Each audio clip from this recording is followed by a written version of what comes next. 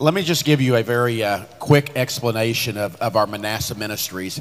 At the Crossings, when we moved to this area, it wasn't long after we moved here that I was doing a small group seminar in the Minneapolis-St. Paul area.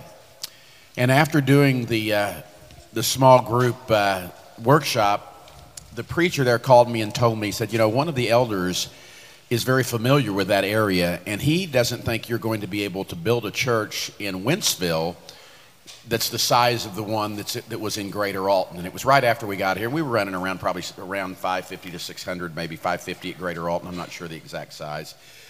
But he said the difference in Alton, you have a broken down group of people that are very aware of their needs, and over here you have a white collar, upwardly mobile kind of group of people. And so he doubted that we would be able to reach people.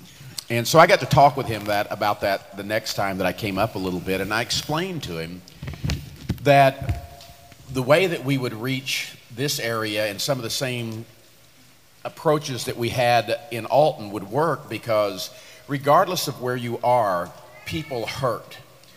If you live in the Alton area, the ladies, when after they've had to fight with their boyfriend and they're crying, they go out to the dollar store to get the makeup to cover up, the tear lines, and it's $1 for a package. Over here, the ladies go to Famous Bar at that time, or they go to the Clinique counter and they spend $100 on their makeup. But whether it's $1 makeup or whether it's $100 makeup, all it does is conceal. It doesn't heal. And the guys over there may go to some place, some little bar that's down around the circle in Alton, and go in and get the cheapest liquor in the world, and they go get drunk. Over here, they spend a lot of money getting drunk, but all it does is leave both of them with headaches, and it doesn't heal anything. That there's a hurt in our culture that only Jesus can heal. And so what we have tried to do is to recognize that. And one of the things I think is important, as we've talked, you've heard people talking about, we may have to make sure that we're kingdom focused, and it's about Jesus and it's about God.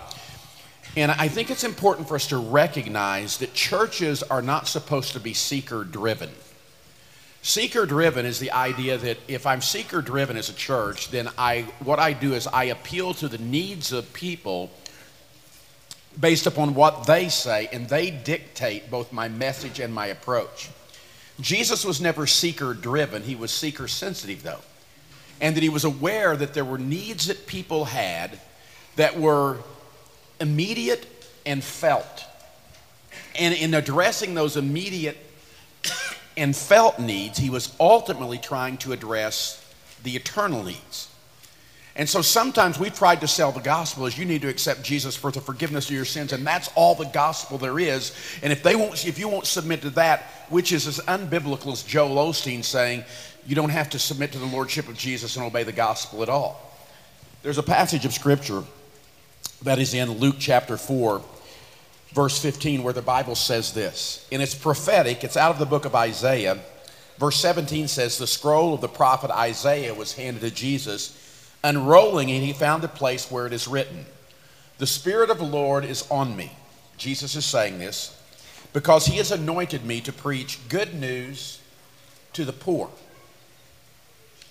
He has sent me to proclaim freedom for the prisoners and recovery of sight to the blind, to release the oppressed, and to proclaim the year of the Lord's favor. He says, I have 4 different messages that are all wrapped up in the gospel, but to the prisoners, there's one message of freedom. To the blind, there's the message of the sight. To the person who has been oppressed, or to the poor, there's good news that you can have something. Now, Jesus comes and he says, listen, whenever I proclaim, I have these abilities, and it's all hurting people, if you notice. And he says, I meet them where they are with a gift that they don't fully understand. But if you look, it's like he's saying, man, I've got something for you, and he does. So we started what we now describe as the Manasseh Ministries. Manasseh was Joseph's first son. I talked about Joseph today, and so did Rita. And it means you've helped me to forget the suffering, or you helped me to overcome the suffering of my youth. And so we have ministries that are designed to touch the hurts of people where they hurt with the message of Jesus. We deal with something that they know is a need in order to bring them to the awareness of a need that they don't know, and that's of a saving relationship with God. And so our Manasseh ministries over here were originally designed, and still their intent, their specific reason we formed them, was not a ministry to help grow the discipleship within the church, but it was designed to be an outreach to people in the world. You see, because no matter what's going on, if you've had an abortion, you can have people out in the world, counselors will tell you, oh, it's nothing, you just need to get over it, it was just flesh, it wasn't alive, it was just a decision that's all your own. But for the people, the ladies that struggle with that decision, no matter what the counselor tells them, it doesn't resolve the guilt. The only thing that will resolve the guilt is forgiveness. So we help them know that, listen, you've got this guilt, God can remove that guilt. If you're somebody who's been sexually abused, you can be told a billion different things in the world. Suppress it, forget it, it's not your fault. But there's only, the only way that it can really be dealt with is if you give it to Jesus and he turns your hurts into a halo. He turns the misery into a ministry. So all of those things were very specifically designed to say there are people that are hurting out there, and if you tell them you need Jesus, that's true. But why? And if you were to ask the prisoner, why do I need Jesus? And he would just say, because I need freedom. We might go, what do you mean you need freedom? You need Jesus because you need Jesus. But Jesus said, in fulfillment of prophecy, I've come to proclaim freedom for you. Now, it may not look exactly what they think it looks like. To those that are poor, what do I need? I need some hope. I need some good news. No, you need Jesus. Well, yes, you need Jesus. But Jesus says, let me tell you, you need good news and I've got it for you. So in all of these ministries, they connect us with people that might not otherwise give a rip about Jesus. But they have something that's gnawing at them, something that's controlling them, something that's destroying them that they can't get a handle on. They've tried with their own might, and they don't know that whenever they bring that, what they're going to get is a relationship with Jesus. But we let them know that there's good news. You can overcome sexual abuse. You can overcome rape. You can overcome divorce. You can overcome whatever that might be that's in your past. And you can overcome it in a way that you will become an example for others to look at and go, I can't believe the kind of person you are has experienced the things that you have. But you have, and it gives those hurting people hope. So that's what the Manasseh Ministries. Now, the caveat, that I guess the sort of just the serendipitous benefit is that our church gets the benefit from that too. It was designed as an outreach thing, but obviously some people become Christians through the campus ministry. They didn't even know about that. But once they get into the ministry, they go, man, I got forgiveness of my sins, but now I can find strength to overcome my struggles. So it builds the body up, but as ministries, there may be some people that will never come to a cross chat. But if they know you've got somebody who's overcome childhood sexual abuse, you go, you've got this good family, or you've got this good, and you were abused, all of a sudden they're interested in Jesus because they don't think there's that kind of life to someone who's experienced what they've experienced. So from there, we're just going to let you guys, if you have questions about anything that's going on as far as approach or specifics about any of those. Janice leads our Manasseh Ministries. Janice is a incest victor. Not just a survivor, but a victor. Her father started sleeping with her on a regular basis when she was 4 years old. That continued for years. That affected her in lots of negative ways. She found Jesus, she found healing, and now she's healing others through what Jesus has done with her.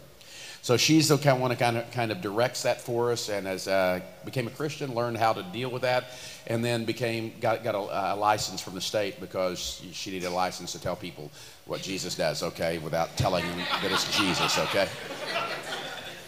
So questions, we got some roving mics. If you have a question about any of those ministries or about what goes on, then just ask, and somebody up here will answer. May not make sense, but we'll answer.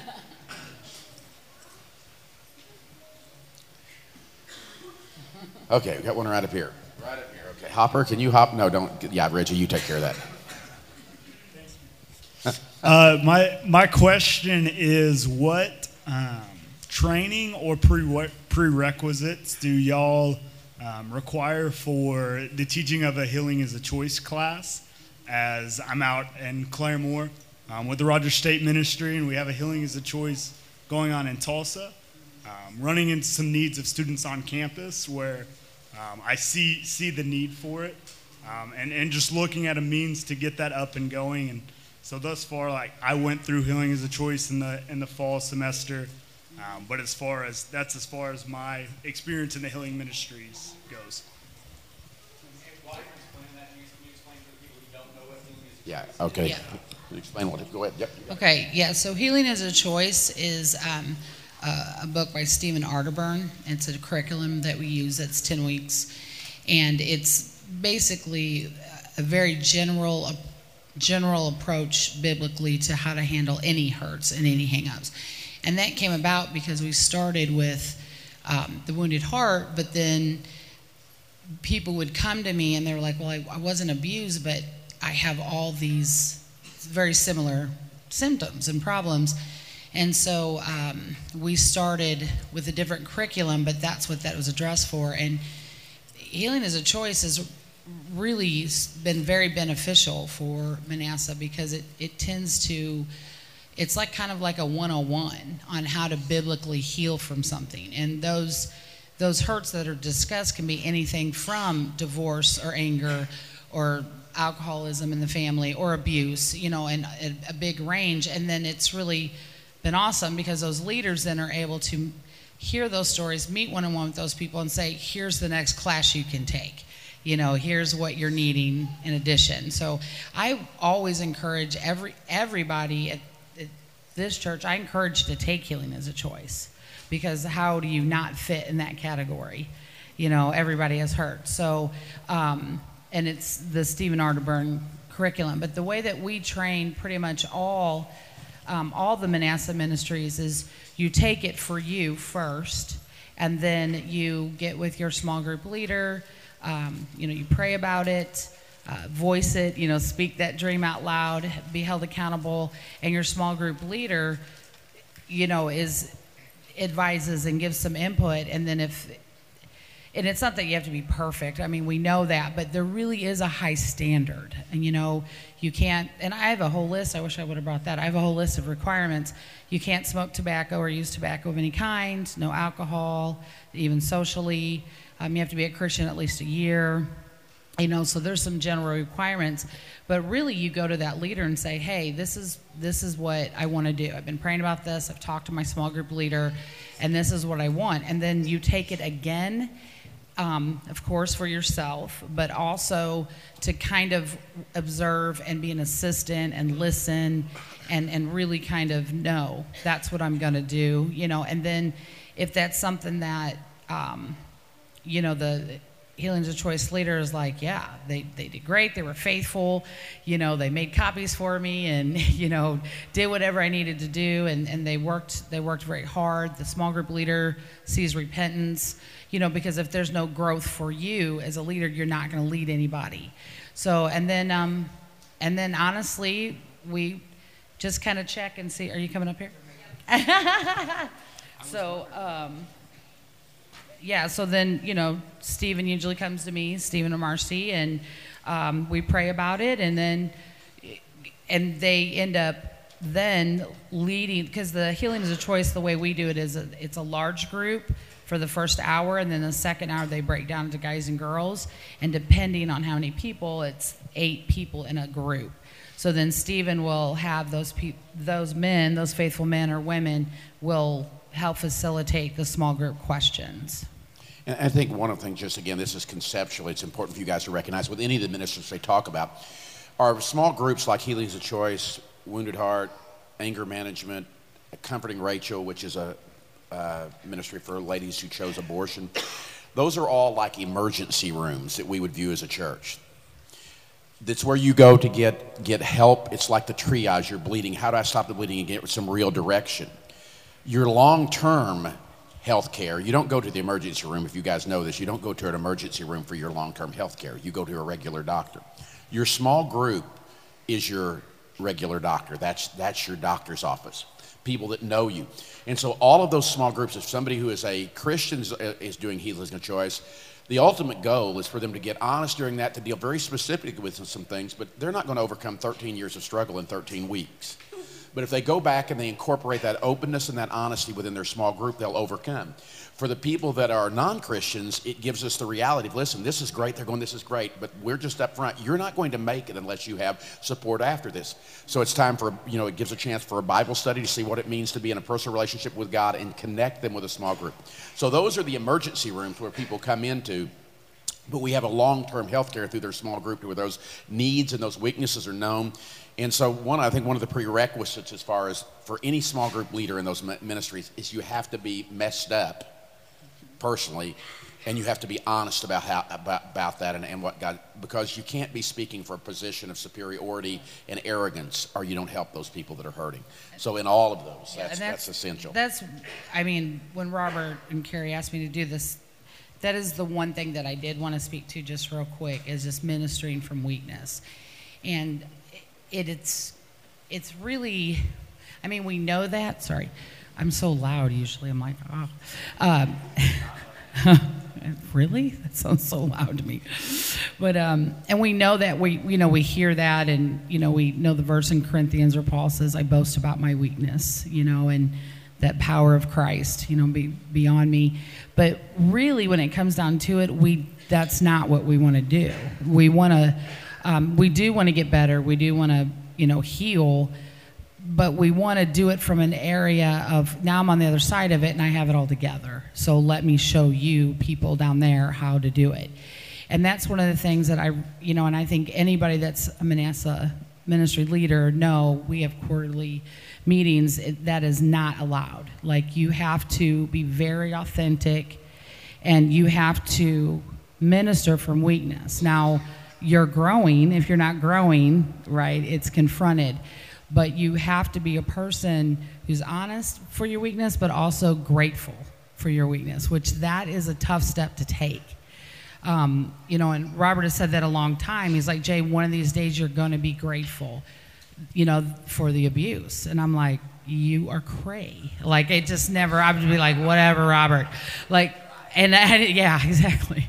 So I just was like, that's what a preacher says, So, but the truth is, I have learned to be grateful for that weakness. It's a double-edged sword, of course. And then also you have to be willing to share openly and honest and heal yourself, but that's how other people are going to heal. So in all the groups, whoever it is, like I know Tanya leads one, like she goes through that process every time she leads it, because there's always something. And every time I lead a group, I deal with my sexual abuse every single time. Now, are we at different places on our journey? Absolutely. But I let everybody know this is the journey we're on together. I will not allow a missionary mindset. Do you guys know what I mean by that? I'm up here and I'm godly and I'm reaching down to these poor, affected, lost souls and I'm going to lift them up. Nope. It's right here. We're in this together. And that's really important to me, because I want them to have the hope that I have, that they can make a difference, and that there's no, if I'm honest, that's ridiculous. I'm not above anyone, and these are lifetime struggles. These ministries are. They affect the core of who we are. So you have to be honest, you have to be grateful, and you have to really share openly, because having these kind of Christ-like ministries means that people are going to be healed from your wounds, not from your victories as much. You know what I mean? Like, they need to see the victories, but it's the wounds that draw them in.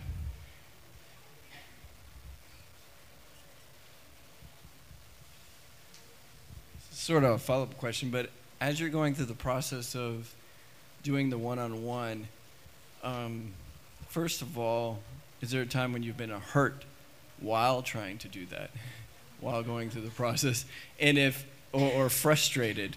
And how do you, when you're trying to help somebody, what are some creative ways that you deal with that process where you're walking that road with them, but at the same time, like betrayal, like by the people in your group? No, I guess in the process of trying to be open and make a connection with someone and help them heal or go through the healing as choice process, as they struggle, they can maybe hurt you, right? So I mean, because they're dealing with it. It's coming out of them. It's spewing out of them. They don't know what's going on, and you can be kind of ricochet and get hurt by it. Are there any creative ways to respond to that, or ways that you found that are more useful and productive? I think that might, because oftentimes I know a lot of that information is confidential that goes on between people, but there are people that really, they don't know how to deal sometimes with what comes back up in the process of going through this process. So I was just wondering if there's a way, or if there's any creative mindset that can be. Does that make any sense? That's kind of. Well, I was looking for Nico to see if he was. Nico wanted to hit me, like physically punch me several times. And you're going to have people that are upset when they're opening up about this layers coming off, tearing off, wounds tearing, and it hurts. And you're still going through it also. So hurt with them, in a sense. Recognize that it hurts. Recognize that it's going to hurt. But you're not alone. So you're working with them and you're letting them know you're with them, but you're not alone. I've got Janice. I've got that whole Manasseh ministry. I've got my zone leaders. I've got my guys in my group. We have support, but we have to be going to support. We have to be looking to see how we can support each other. But yeah, it's going to be tough. You're going to run into things. When I start the group, I let people know it's tough. And you start it, and a lot of people do it 2 or 3 times. They want to do it more. You got to hold off. You got to use the tools you get. But yeah, look for support. Make sure that there is support. This doesn't work without them going to a group and talking about it more and sharing with more people. And I think also recognizing, especially we're talking about leadership here in that group, is that you really have to, a pure motive helps you be able to persist. If I'm doing this for Jesus and them, then my being hurt doesn't become so central. So a lot of times in ministries leadership is a lot like preaching. It's a ripe ground for impure motives. I mean, it just can flood impure motives because of what you get out of it. You get to look like the expert. You get to look like the one that was healed. And so I think you have to just go in knowing this is about Jesus and them, and I'm going to get hurt. If I'm doing something for Jesus and I want to be like Jesus, then I can pretty well expect that if it was through his wounds that I'm healed, then it's going to take me being wounded sometimes. And you know hurt people hurt people. We say that all the time. But hopefully those who have been healed people heal people, so we can go, okay, this is not, this is just them acting sinfully because of obviously their choice, but also, man, who can't understand when you begin to, some of the frustration, the anger, and there's certain questions in Wounded Heart that I can even think about and going, I don't even want to, it's so embarrassing, and if you don't know how to process embarrassment for men, it comes out as anger. Yeah. So you just have to go, are you going to be hurt? You better believe you are. If you don't want to be hurt, don't get in the ministry. So. I want to add too, it's a great opportunity to set the example of how to be more like Christ. Because it's easy to be like Christ when you're not being hurt. But when you're hurt, that's gold. It's gold. You're like, aha, let me show you. Because you are literally stabbing me, and I'm going to show you how to respond. And they do not know how to. And that's something we talk a lot about in our support meetings with the leaders, because that comes up a lot. And the first thing I teach them is you validate their hurt. It's not about you, and you need to glorify in it, because you're like, this is going to show them better. I can tell them all day long, but let them attack me, because now I can show them how to handle it. I actually set up a Bible study one time. A girl I worked with, I invited her to church. Just so those people you really like at work and you just really get a heart for. And I invited her all the time, and I spent time with her, and I became her friend and fell in love with her daughter, and she was just no, and tried everything, invited her to everything, some non-church stuff, some church stuff. And she really liked me, but It wasn't until I gossiped about her at work. This is a true story. And I didn't mean to, I wasn't like I had this heart that I'm going to go tear her down. But she had told me something in confidence, and I repeated it. And she found out. And I'm like, oh, yeah, I'm busted.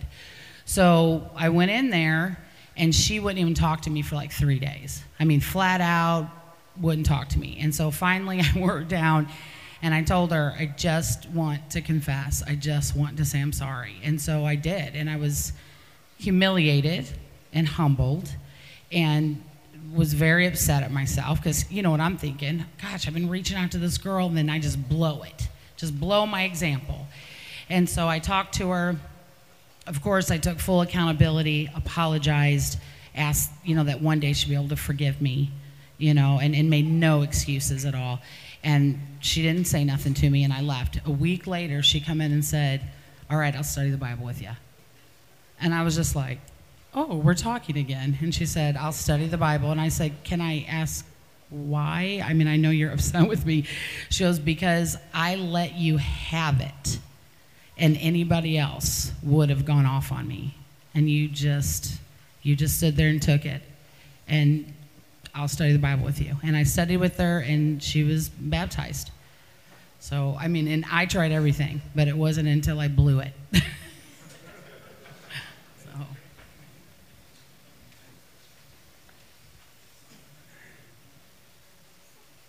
questions?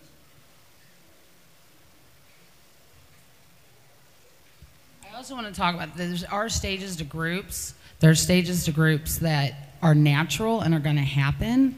And so, you go through that honeymoon period, everybody's excited about change, and then it's going to get rocky. You know what I mean?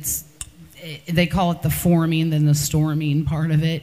And that's just human nature. People start to let those walls down, and so you need to expect it. And then and you validate that, and you kind of normalize that process for them and let them know it's okay to feel this way, but at the same time, they're not going to stay there, and that you also need to set boundaries.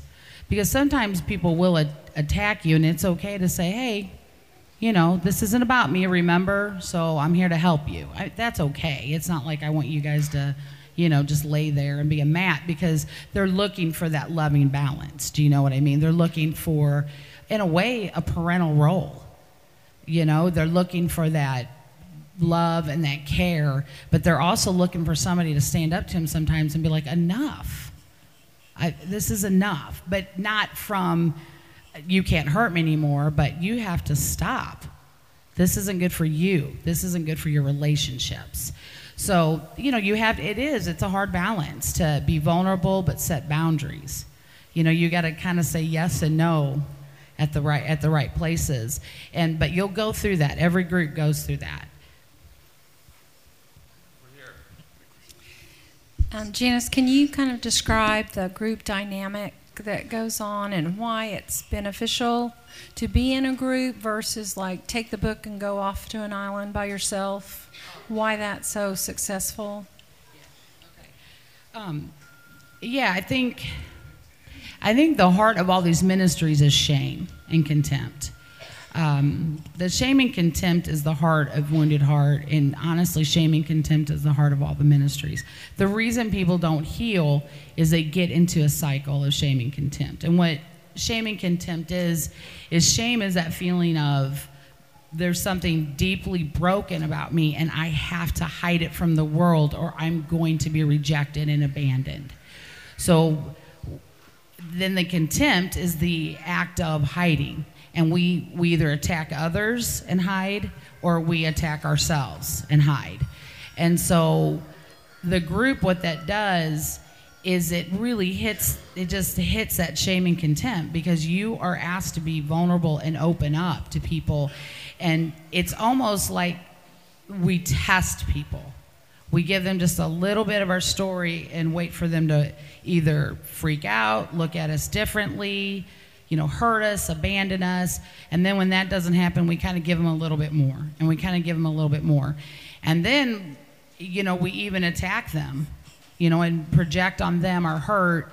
And you see, that's just normal human behavior. So within the group, what happens is they get to see Christ at work. They get to see that they're not abandoned, that they can slowly open up and tell their ugliest things. And all the leaders have to go first. So one of the questions in chapter 5 is, what is your most shameful secret? What don't you want others to know about you? Well, oh my gosh, I mean, I have a list. I have my original book, and I started with this one. I'm like, and then this one, then this one, then this one. And I reveal those to people, and it's still painful. It's still embarrassing. But they see, you know, that, I mean, they don't abandon me in that. Do you understand? So when they start to then open up and I don't abandon them, they'll even say things like, well, are you going to leave now? Should I not come back? And I'm like, did you leave me? And they're like, no, I didn't. And I'm like, why not? I'm weird. I'm a freak. I did a lot of bad things. And they're like, yeah. And I'm like, see, in the group, really, honestly, the more studies that they do psychologically, and I know everybody says, be you, do you, blah, blah. You guys, we define ourselves by the people in our life. That's been proven over and over again. So... Yeah, and in that, one of the funny things is, I forget who it was when they say that question, and that's the one I was talking about earlier. What's that most shameful thing? And they go, would you remember? And for me, and for almost every person that's been abused sexually, there's one moment that you cringe, and that no matter how often you repeat it, it embarrasses you, and it makes you have this sense of wanting to hide and hating yourself. But in that group, what you see is, especially because of God's healing work in our lives, they get to see somebody who they go, you're way different than me, but yet you had the same thing happen. So we become the hope to the hopeless because of what God's done in our lives. And it really is a kind of, it's a fellowship of the flawed, which is what the church is anyway. You know, I always say, in the way our Sunday mornings for us, we're the fellowship of the fine. How you doing? I'm fine. No, you're really not fine. You're a liar. Here's the truth. But in our wounded heart, it's the fellowship of the flawed. They know that. But the flawed, the one that's most revealing of their flaws, is the one that's leading the group that they most admire, which is really weird, isn't it? You think that's, you know, we always want to project an image. We're just projecting the truth of what has happened to us, but what God has done. And so in that dynamic of doing it together, you have the visual and spoken and emotional support of people who understand, and you can't deny that. Oh, you just don't understand. Want to bet? Right. You can't use that excuse that you back you just don't know. Really, I don't. You want to talk? Want my? And it's a horribly embarrassing, wonderful, awesome thing. Yeah. You know what I mean? Yeah, I think going along with that thought, you talk about taking the Wounded Heart book that deals with childhood sexual abuse and going off by yourself. You would get something out of that, but because it's good material. But I think one of the greatest healing aspects for people who go through that is the normalization of the struggle. Because I know when I sat and talked about all the stuff that happened to me and talked about the most shameful thing I've done, I think one of the most healing things for me was being in a room full of people who weren't shocked by that stuff and who were like, yeah, me too. And for the first time in my life, I think I was 35 when I went through that first time, or 34, I felt normal. When my entire life I had never felt normal, even though I pretended like I did. And had never even, I don't even think if you'd asked me, I would have been able to tell you that is what was going on inside of me. But that was one of the most healing aspects of going through that material, now teaching that material, and continuing to be taught by that material as I'm walking other people through it, because I learn something new every time. If I weren't doing that with other people, I wouldn't have gotten the benefit of just. Isn't that how God works, though? Like, He works in community. He doesn't want us to do this stuff on our own. He doesn't even want this stuff to be us and Him. He wants it to be Him and us, in terms like plural, not just singular. You know what I mean? And Satan's the opposite. He wants to isolate us. And you guys know that. I mean, that's what it's about. And so it's, like Wes said, it's not that I'm like, no, don't read the book by yourself, but I tell people, yeah, you read it, but then take the group. You need to take it. And I just think that Satan wants you to fall for that lie. He's like, no. You just isolate, you figure it out yourself, and it's such a lie. It takes all that power away. I mean, you're just being independent again. You know what I'm saying? And I just think that's why it's so important as leaders to not pretend like you have it all together. To show I need people too. Do you think I just read this book in my room by myself? No. So you have to set that example. And you know, if you act like you have it all together, you solved it by yourself, how does that give glory to God at all? It gives glory to you. And that's not, people can get that in the world. You know, they go to the world and they hear, be independent, you know, figure it out, whatever little self-help thing you can do. I mean, there's huge sections called self-help. If it worked, people would be getting better. So don't fall for that. Don't fall for that lie. And the other lie is, well, I've dealt with it. I always jokingly say I want to cross-stitch that on a pillow in my office and just be like, you mean this? Because that's what people say all the time, you know, and because I do. I want them to realize that is said to me every 5 minutes of my life working with people. So don't steal that glory from God. And again, let me remind you, and Steve, some of you have got issues like this you've never dealt with. And you may be going, I need help, but let me assure you also there's incredible blessing from dealing with this. You know, whenever I look at people in the church and the places, every week I get a look at people who are broken and would be falling apart that God has put together, and families are together. Little kids that would have had no parent or an abusive parent have a parent that's godly and coming together. And if you will take some initiative and go, God, I'm going to bring you my hurts and be honest with him. Man, right now you invite somebody to church. You come to church with me. Why?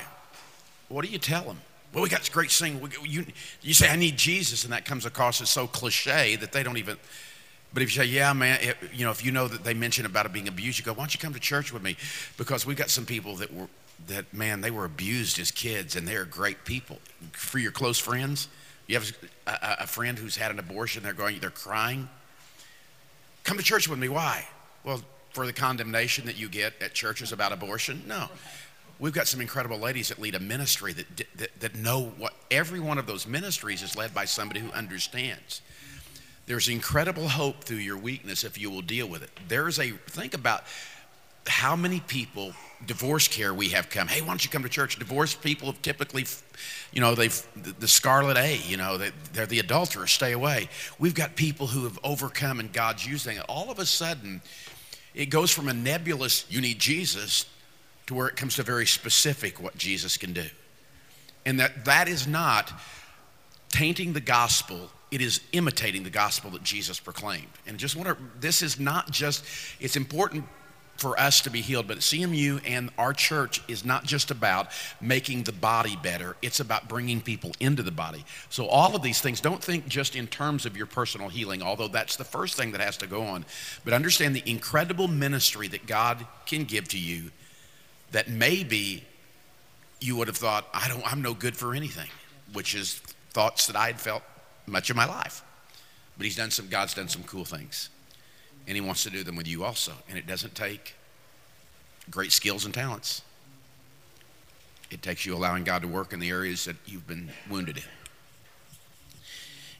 I was just going to speak to the question, do it as a group, because you get the accountability, number one.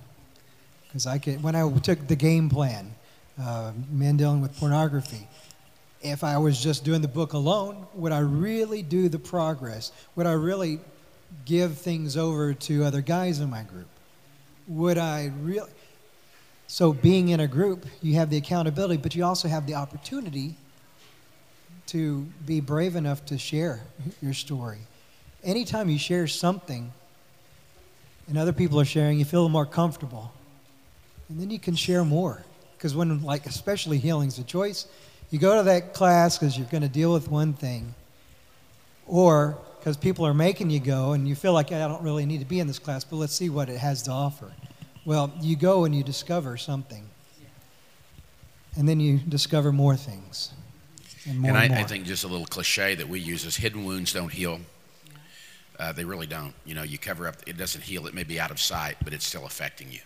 So that group brings it into the light.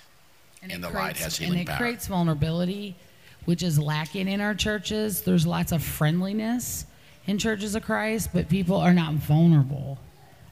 And how do we form relationships and fellowship and brother and sisterhood? It's through being vulnerable. The people that I'm closest to, they know me. And then also, Robert talked about that blessing. The blessing is I don't even know how I have the self-esteem I have. I don't understand how I have it in the worldly sense. I shouldn't. Do you understand? But it's through God and vulnerability, and honestly, the fact that people here know me and they like me anyway. Then I used to believe that lie. Yeah, but you may like me, but if you knew this one thing, you wouldn't like me. I can't even say that anymore. I'm like, people are like, Jay, we don't want to know anymore. It's fine. You know, and I'm like, okay, you know, but there is this sense of security I get because people know me. They know me and they like me. They don't just love me. Do you know the difference? They don't just serve me. These people like me. They choose to be around me.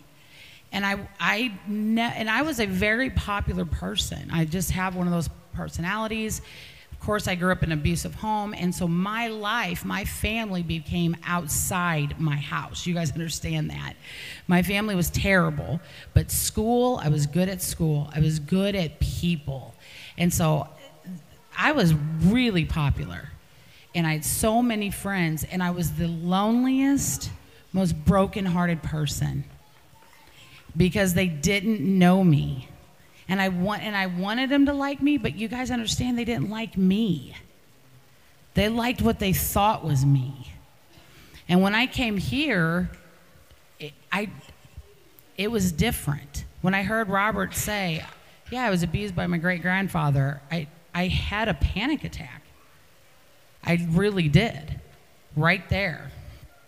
And I felt foolish and ridiculous, but that was the beginning. And that was, and I wasn't shunned. And then as I really opened up, I thought, wow, it's good to be really loved and liked for who you really are. And that's what the world needs. They spend their life exhausted trying to figure out the right thing to say and the right thing to wear and the right amount of money and the right car to drive. And they really just want you to like them for who they are. But they won't tell you who they are. So when you put yourself out there, and you give them permission to be messed up, it just draws people in. And it gives me the confidence to invite people. And a lot of people that I talk to, they're not abused, but I'm healed so I can talk to people about God. Does that you know what I'm saying? I have the confidence to say, God is awesome. He really is. And quite frankly, people that have totally discounted God because they've never saw the application to something that meant something to them. They've never saw God meet a need. And again, we are not a seeker-driven church. But we are aware. We want to be very sensitive to the hurts that Satan has inflicted. And this isn't just for Janice. One of the things that how many for our college students that are here, how many of you at the Crossings have been through one of the Manasseh? Stand up if you've been through one of the Manasseh ministry groups, either Healing is a Choice, Wounded Heart. Adults too, please. Adults too, stand up also. Wounded Heart, the Game Plan, Sexual Addiction. What is the other? Comforting Rachel. Okay, you look around. If you guys, divorce care, you know, and probably if we were on a regular Sunday, if it were just our members, it'd be a higher percentage than this. So if you look around, then what you'd see is one of the things, you guys can sit down, thank you. In most churches in America, 1 in 4 girls are sexually abused before the time they are 18 years old. It's a little higher than that even now. At the Crossings, and I can't speak of this with statistical, certainty, but I know when we were at the church that we started the ministries at, we were almost a 1 in 2 ratio. 1 in 7 men are sexually abused by the time they're 18. We were more at like a 1 in 5. And you go, well, why is that? because they're finding help. The church now becomes the healing entity for the nations. And so think about the pool of people that have no interest for God, but all of a sudden they understand that God, 1 in 4 girls sexually abused, 1 in 7 men abused, 1 in 10 people who take the first drink become the alcoholic, 1 in 3 people we touch by alcoholism, 1 in so many, and I don't know the statistic of girls that have an abortion by the time they're 30 years old. And when you go through these one-on-one things, and before long, what you begin to understand is we're all messed up. If you find a person who's normal, take a picture, okay? Because they're rare. It may be valuable someday. Freaks. But all of a sudden, what they can't find out there, they can't find in healing through Jesus, and not through a cheap, you can feel better, but through a deep, surrendered, personal relationship with Jesus as Savior and Lord. And he won't be their Savior. He can't save them unless they'll let him control them. You'll never overcome your sexual abuse if all you're wanting is saved. But if you understand that Jesus wants to be your Lord and you'll listen to him, he will do things that will amaze you. The same thing's true with resentment from divorce. The same thing's true with the scars from abortion. The same thing's true with the pornography that goes on. So we're not talking about a soft sell in order to get people in the building. We're talking about the hardest sale that's there. But they buy into it because the pain is so great. And they appreciate Jesus for it. And to the group lends to the trust and help it, that trust that is necessary to make Jesus Lord and Savior. So many people have all these trust issues. They can't trust people. They can't, how do you make somebody your Lord? There has to be complete, utter trust and surrender. And those groups help facilitate that, and the leaders model that. It took so much trust in God. And it was not trust in Robert when he asked me to do this. I was like, no, absolutely not. I'm not doing this. And I told him no. And you guys know Robert, his little bubble just popped. Like, he was just like, what? No. And he had all these dreams all planned out. I'm like, that's not going to happen. Like, it was just a no. And so he did say those. I know what she meant. Okay. She may, yes. So anyway, what he did say, though, was those magic words. Will you pray about it? And I was like, no, I'm not going to pray, and I'm like, so I did, I was like, oh. So I was like, all right, but I know God's going to tell me no. So I think I said, will you pray, or are you going to choose to be totally ungodly? That's probably I it. really didn't say that. I don't know. I knew she would get that part of it. Well, and I did pray, and the truth is, I didn't sleep for 3 days. I could not sleep. It was excruciating. And so that third night, about 2, 3 in the morning, I got on my knees on the side of my bed. And it wasn't like, dear God. I was like face in the mattress, just limp with exhaustion physically and emotionally, and I could barely speak. And I just said, okay. Now you know why I want to hit him all the time. And I did. It was a complete dying to yourself. And I was able to sleep that night. And the process was very difficult. But again, this is dying to yourself. It shouldn't be pleasant. It's a death. And the blessing, believe it or not, that I get from these groups is I die to myself. Because it's still difficult.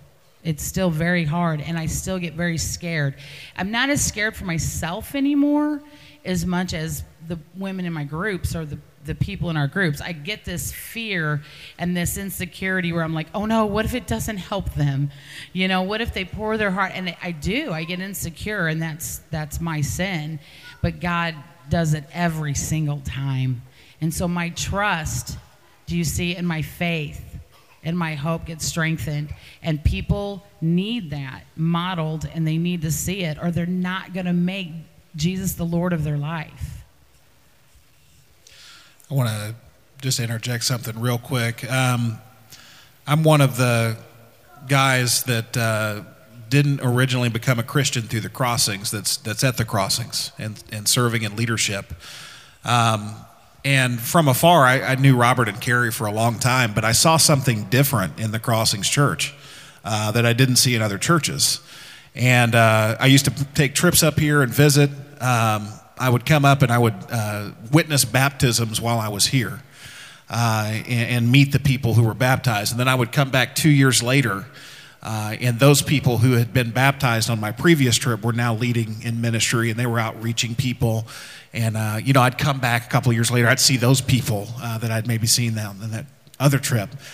Now they're leading, and I'm just like, what is going on there? Because everybody I baptize, it seems like, we're just not making progress like they are, and even other ministries that I knew of were struggling. And I was like, what is in the water? And since I've moved here, I had an idea of maybe some of what was causing that before, but when I moved here, honestly, you guys saw how many people just stood up when we asked how many people went through the Manasseh Ministries.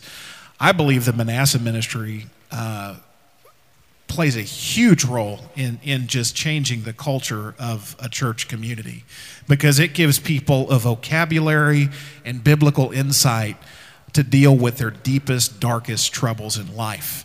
And a scripture in Ephesians speaks to this. It says in Ephesians chapter 5, starting in verse 8, "For you were once darkness, but now you are light in the Lord. Live as children of light. For the fruit of the light consists in all goodness, righteousness, and truth. And find out what pleases the Lord. Have nothing to do with the fruitless deeds of darkness, but rather expose them. It is shameful even to mention what the disobedient do in secret." Is it shameful to talk about sin? Is it shameful to talk about sexual abuse? Is it shameful to talk about your deepest, darkest secret that you don't want anybody to know? There's some shame in that. But look at what it says. It just told us to expose it. Then it says it's shameful. Then it says in verse 13, "But everything exposed by the light becomes visible, and everything that is illuminated becomes a light." What that verse is saying is God will take your darkness and turn it into light. And when we can learn to talk about and be vulnerable about our deepest, darkest secrets, God will take that crap and turn it into light. And the deeper the darkness, the brighter it shines when God gets a hold of it. And what does Jesus say we shouldn't do with our light? Hide it under a bowl. So one of the things I've learned since moving here and being here for several years is I believe one of the reasons God is working through the crossings is because people aren't hiding their light. They're allowing God to take their darkness and turn it into light, and people are seeing that, and lives are being changed because of it. Not because of us, but because of what God is doing. Because God will take your darkness and turn it into light. And just we're going to close things up. Let me remind you, I firmly believe in the Manasseh Ministries, but the Manasseh Ministries without a small group network to continue that relationship will not work. The Manasseh Ministries work because of the discipleship of those leaders, but then the transition of that small group into those things. And as we talk, if we come across like we've got it all together and this is a smoothly ran sort of straightaway, then it is a roller coaster ride. And we don't have it all together. But the encouraging thing is God is doing some cool things through those ministries, and we are just some of the most ordinary, messed up people that you could have. So if God can work through us, for some of you, I was talking with somebody last night that was at Rolla in 77, and I was telling him I did my first college retreat in Rolla in 1980, I think, and I was like, 20 years old, and there's about 40 college students there, and every one of them was smarter than me. You know what I mean? I'm going, and that wasn't being humble. That was the truth. I'm going, okay, they're letting the dummy speak for the weekend, But it was amazing, the way that they were so kind to me. But I think one of the great things that the crossings can be for anybody out there is to go, if God can work through you guys, you're ordinary, then he can work through me. And he can, if you'll let him use your hurts.